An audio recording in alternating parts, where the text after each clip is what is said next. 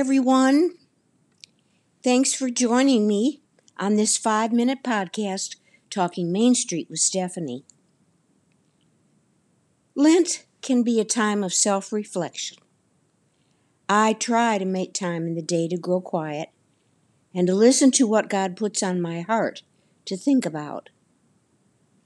When I was going off to the University of Kentucky in Lexington, my mother sat alongside me on my bed and asked, "If something were to happen to me, would you be all right?"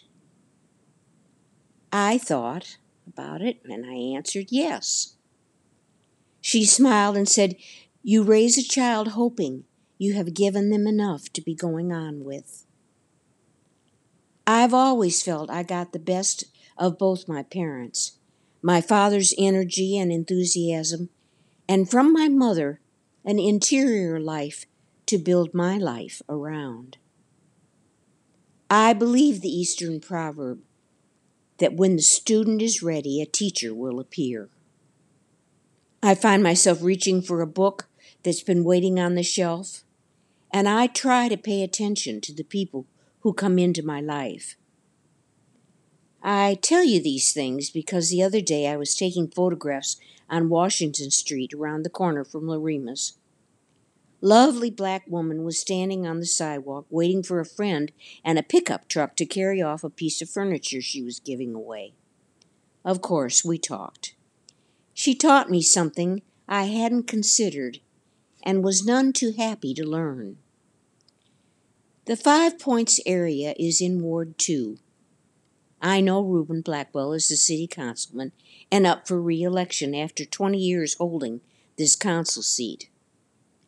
I said what I have to say about Mr. Blackwell. She looked at me as if I knew nothing. She said, "That's the way it is. It's always been like this, with a councilman making money under the table. It's always been that way and will be." Her look was, poor thing, repeating, "This is how it has always been." Her complete acceptance of this fact astonished me. If not Mr. Blackwell, someone else will do the same thing. Since arriving on Main Street in Rocky Mount, I have never understood why those doing dodgy business keep getting reelected. Why? I used a quote on my social media that got a big readership. The quote was from someone named Frederick Bastiat, and it was this: "When plunder becomes a way of life for a group of men in a society, over the course of time they create for themselves a legal system that authorizes it and a moral code that glorifies it." What my new friend on the street told me is a reality in the black community. They're aware of the money Councilman Knight got away with. They know there's no money to be made in the boarded-up, neglected housing. This is how things are. In my Lenten prayers, I've been considering this problem. I can't find a way to change the minds of an older generation. It's up to the Deloche generation to bring the change that is needed. These young stakeholders that know you can't rebuild a city along racial lines.